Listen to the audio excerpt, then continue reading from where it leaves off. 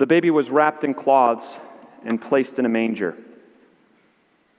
The shepherds lit up the night sky, the fields, as they sang praises to God, singing glory to God in the highest. The shepherds hurried off, and they found Mary and Joseph and the baby lying in a manger, just as it had been told to them. The Magi, the wise men, were coming from the east, and they were coming with gold, frankincense, and myrrh, searching for the newborn king. We love the Christmas story, don't we? It's peaceful. It's joyful. It fills us with happiness in that silent night. And yet, there's a dark story from that very first Christmas. Joseph woke up from a dream. But it wasn't just a dream, it was a warning from God. Somebody was trying to kill the baby. And it wasn't just somebody, it was King Herod, the king in Jerusalem. Why? Because he heard about this newborn king, supposedly the king of the Jews, and that was a problem because Herod was the king of the Jews. And so God warned Mary and Joseph that Herod was coming to kill the baby, and so Joseph got up, packed everything up, and took off for Egypt. Herod entered Bethlehem looking for Jesus, but he didn't know what Jesus looked like. He didn't know what Mary and Joseph looked like. But it didn't matter, because his orders would take care of that problem as he ordered his soldiers to kill every baby boy, 2 years old and younger, in Bethlehem. Suddenly that silent night, filled with peace, filled with joy, filled with smiling and singing of songs, turned dark. Suddenly the voices that sang praises to God filled with sobs as tears streamed down parents' faces, as the screams throughout Bethlehem could be heard, as parents had their 2-year-old or younger boys ripped from their hands and murdered in front of them. This is what King Herod did. It's a dark story, and it's a sad story.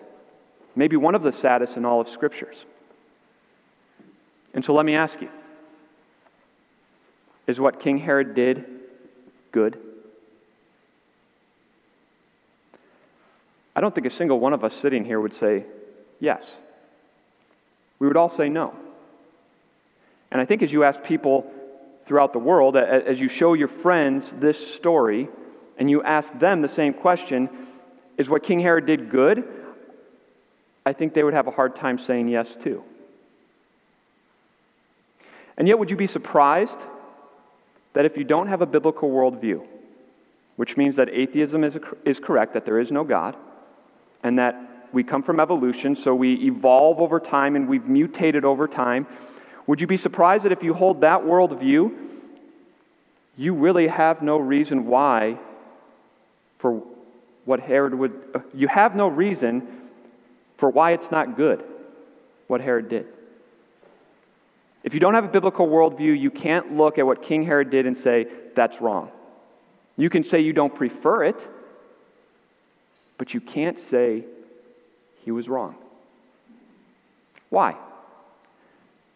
Well, if we're just cells that have mutated over time, what's our purpose in life? To survive. To have fun. To have pleasures of this world. And isn't that what King Herod is doing? He's ensuring the fact that he is on the throne. He's making sure that he continues to have pleasures in this life. And in order to do so, he's got to kill the baby Jesus. And so he's doing what he needs to do to survive. And you can say, well, now hang on. It's better for the community. It's better for society if we follow rules and we do have some morality. But again, if all I am is a bunch of cells that have mutated over time, why should I care about my community? There is no good reason, if you don't have a biblical worldview, why Herod was wrong.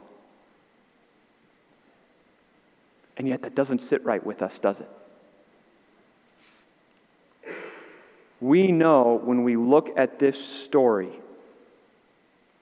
that Herod was wrong, that it was evil, not good. And the reason is because of what the Bible talks about. What we heard about in Romans chapter 2. An all-powerful God, an almighty God who is the ultimate authority, who's created the world, created us, has put his law on our hearts. And he has let us know what is good and what is evil. And so the question we want to focus on today is not what is good, but rather, is God good? If God is good, then we need to listen to him. If God isn't good, then he needs to be dismissed. And we need to find goodness for ourselves. And so, is God good? It's what Adam and Eve were faced with, that question, in the Garden of Eden. If you haven't been with us the last couple of weeks, let me recap for you where we're at. Beginning of Genesis chapter 2, we zoom in on day 6 of creation, where we see God create mankind. He creates Adam as a potter creates clay. He takes the clay and he molds the clay and shapes the clay, and out of it comes Adam. And then he takes Adam and he puts him to sleep. He sedates him, and he has a first surgery, and he builds Eve. Like a carpenter builds a house, he builds Eve from Adam. And they are the crown of his creation. They are the top.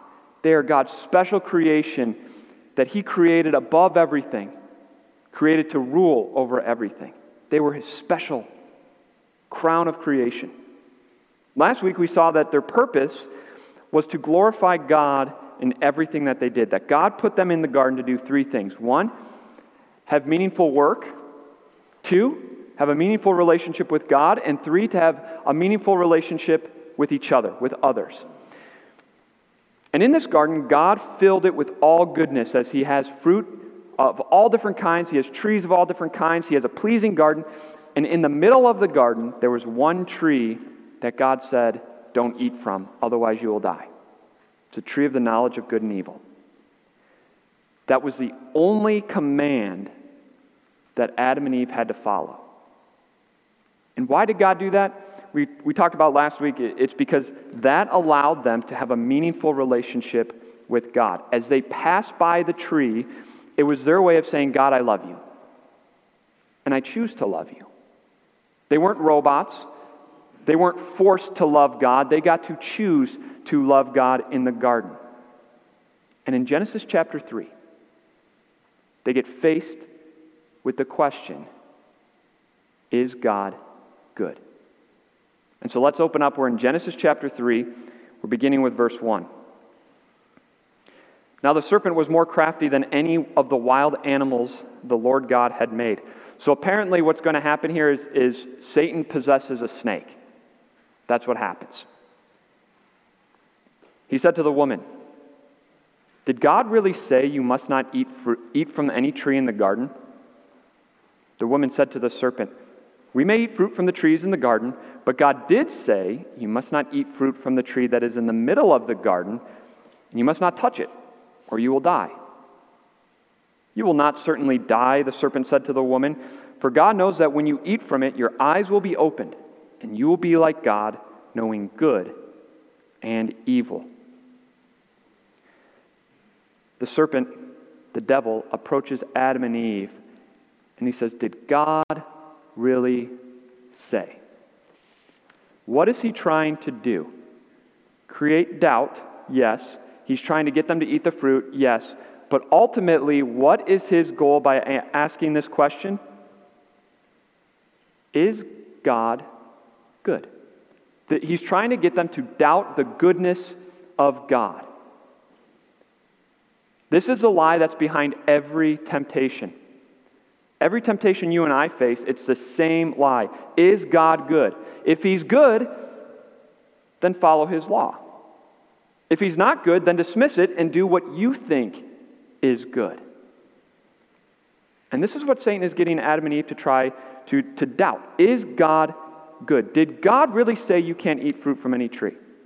No, we can eat fruit from any tree, just not the one in the middle. You're not going to die, Eve, if you eat from it.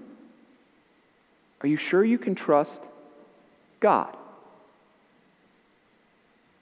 You see, if Satan can get Adam and Eve to doubt the goodness of God, he can point to that tree in the middle of the garden, and what can he say? God doesn't want you to eat from it because God's envious of you. He doesn't want you to rise up and be better than him.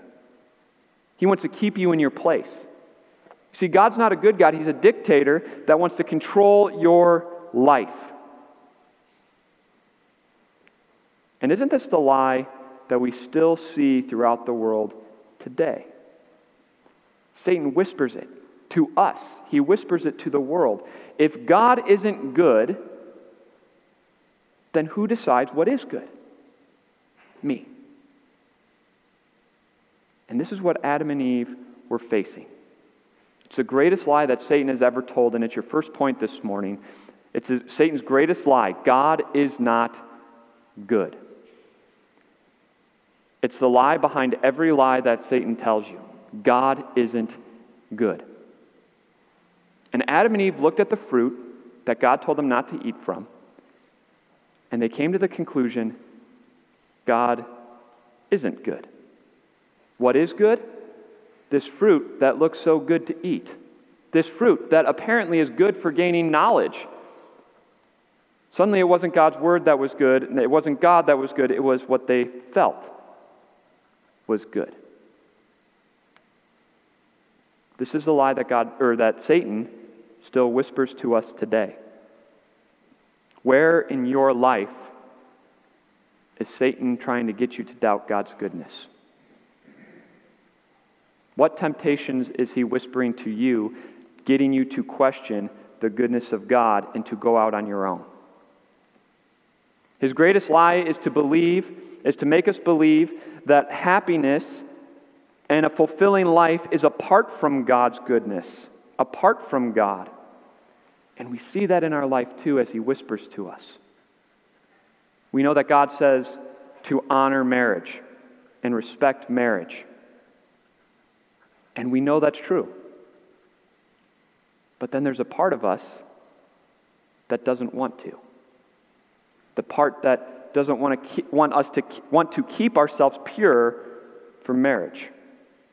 The part of us that when we're with our friends decides not to honor our spouse, but talk poorly about our spouse. There's a part of us that knows that God is good, but then Satan whispers to us, and we say, you know what? I know God wants me to keep their reputation good, but this gossip is just too juicy. I need to tell somebody, even if it's going to hurt their reputation. We know that God is good, but how would you fill in the blank? Where in your life is Satan whispering, God isn't good? He tells you to do this, but you'd be a lot happier if you did this.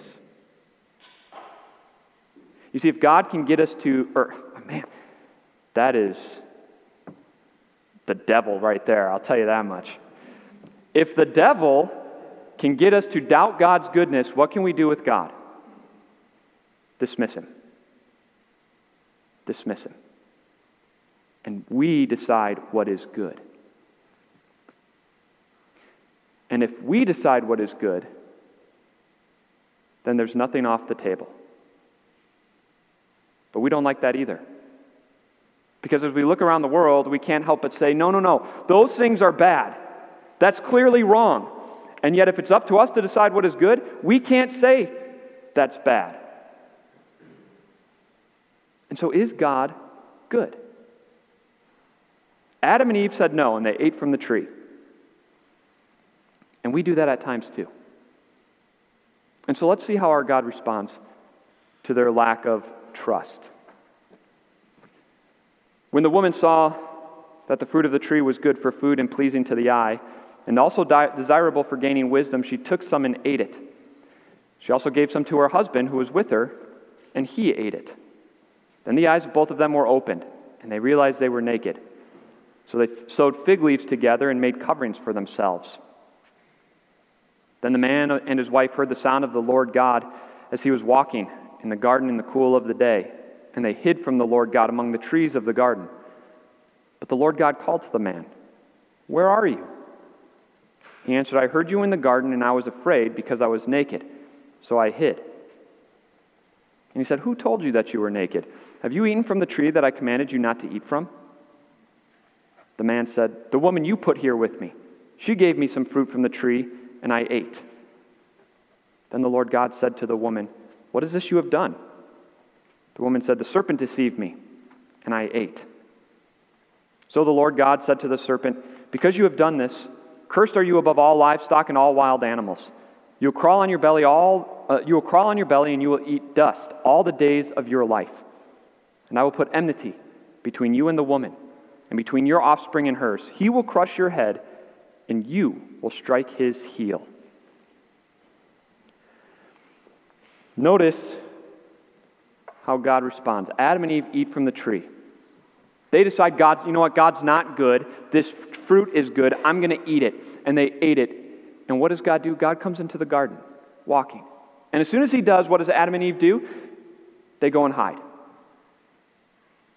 Because why? God's law, written on their heart. They know what they did was wrong. It wasn't good. And so they went and hid. And here comes God. And what does God do? He doesn't come with revenge. He doesn't come with anger. God comes with gentle questions. Where are you? Who told you that you're naked? Have you eaten from the tree? What is this you have done? Our good God doesn't come with anger and rage. He comes gently. And notice what Adam and Eve thought the right thing to do was. Blame God. Blame each other. Blame Satan. And our good God responds. And how does he respond? Again, not in anger. He takes it all in, and he turns to the devil. And he allows Adam and Eve to overhear this conversation between God and the devil. And what does God say? "Cursed are you above all livestock. You will crawl on your belly and eat dust all the days of your life." Well, side note, maybe a little interesting tidbit. Maybe in the garden, it's possible that snakes had little legs like lizards, and they weren't just crawling all the time, and that after this, their legs went away, and now they're crawling on their bellies.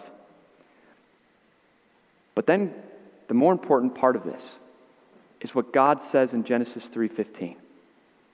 "I will put enmity, hatred, between you, Satan, and the woman, and between her offspring and yours. He will crush your head, and you will strike his heel." This verse is what the entire Bible is about. You can call it its thesis statement. This is it. The rest of Scripture is fulfilling this verse right here. Someone coming from Eve's line that is going to crush Satan's head. Yes, his heel will be struck, but Satan's head will be crushed. His work will be undone. And that came true on that very first Christmas. Jesus, God's own Son, born into the world, born from the woman's line, born with one purpose, to crush Satan's head. Jesus, God's own Son, born into a world, for a world that rejects the goodness of God, that looks at God with a skeptical eye, that shows through their actions that they don't believe that God is good, but what they think is good, and that's what they do. Born into a world who thought what was good was killing God himself. The greatest illustration of Genesis 3:15 is seen in the picture I'm about to show you. Because when the world thought that it was good to kill God, what God actually accomplished was the ultimate goodness of our God. It's right here.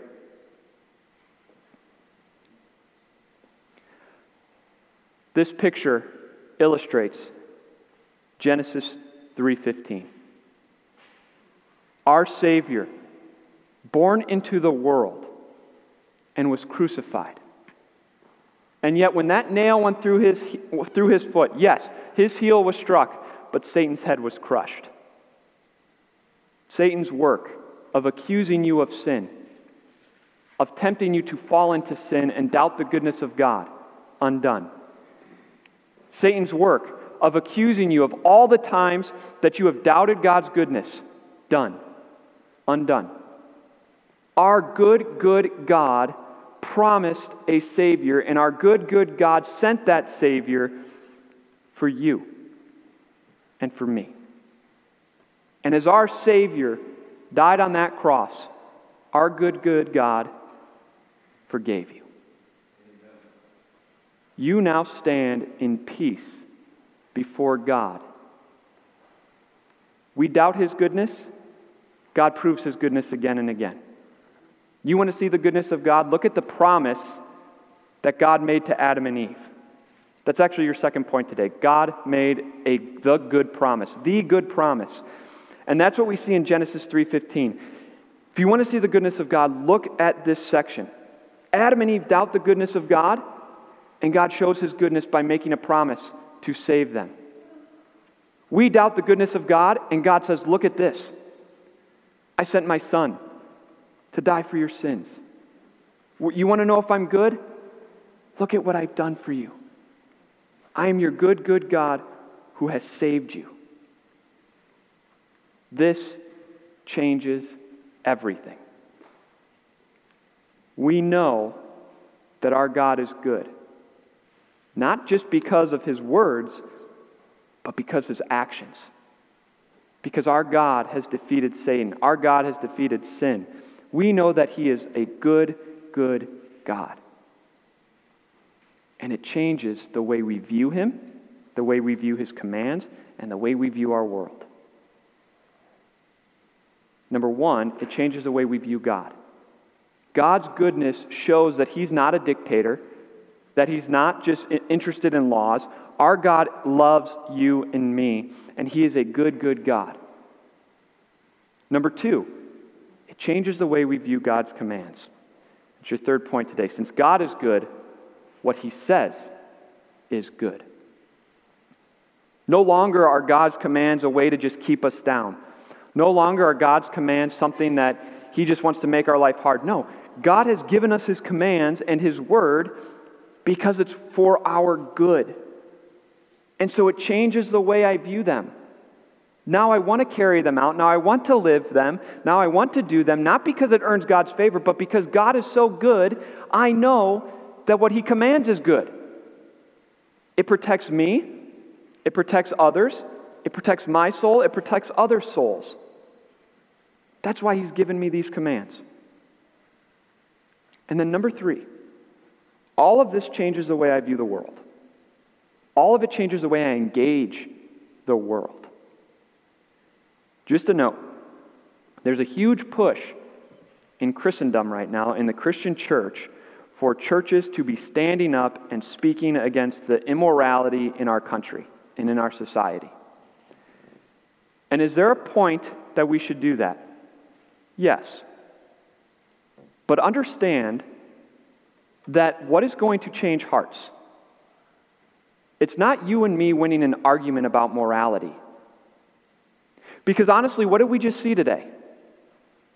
You and I who know Jesus, you and I who know that our good God is good, there's still the sinful part of us that has a skeptical eye towards God. And if that's true for you and me, imagine what it's like for people who don't know Jesus. Satan is whispering like crazy to them, and their only view of God is negative, is skeptical, is that He's not good, if they have any view at all. And so how can we say, here's what our good God says that we should be doing and how we should be living, if they first don't think that God is good? If you want to change our culture, If you want to change the immorality that we're seeing, it starts by letting people know about our good, good God and what He's done. It starts by showing them Genesis 3:15. It starts by showing them the picture of what our God did for us by sending His one and only Son so that we are forgiven. That's where it starts. It's showing the goodness of God. The morals and what is right and what is good follows that.